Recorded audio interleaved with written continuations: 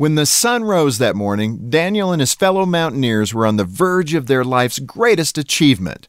Only 3 hours from the summit of Mount Everest, their character was about to be tested.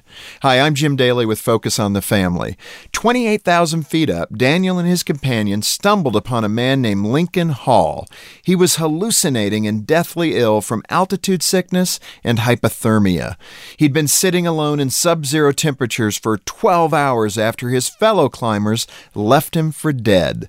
Now Daniel and his teammates had to choose: abandon their life's goal or abandon the man. What would you do? Listening to this story from a place of comfort, the answer might seem obvious, but right and wrong can easily get blurred when everything you've worked for is at stake. It's a powerful reminder that doing the right thing may cost you.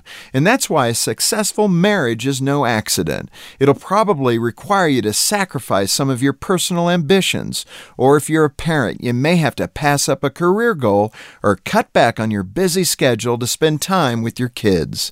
That day in the mountain, Daniel counted the cost and did the right thing. Lincoln survived. He sacrificed greatly to benefit someone else. Creating the family you've dreamed about may require you to do the same thing.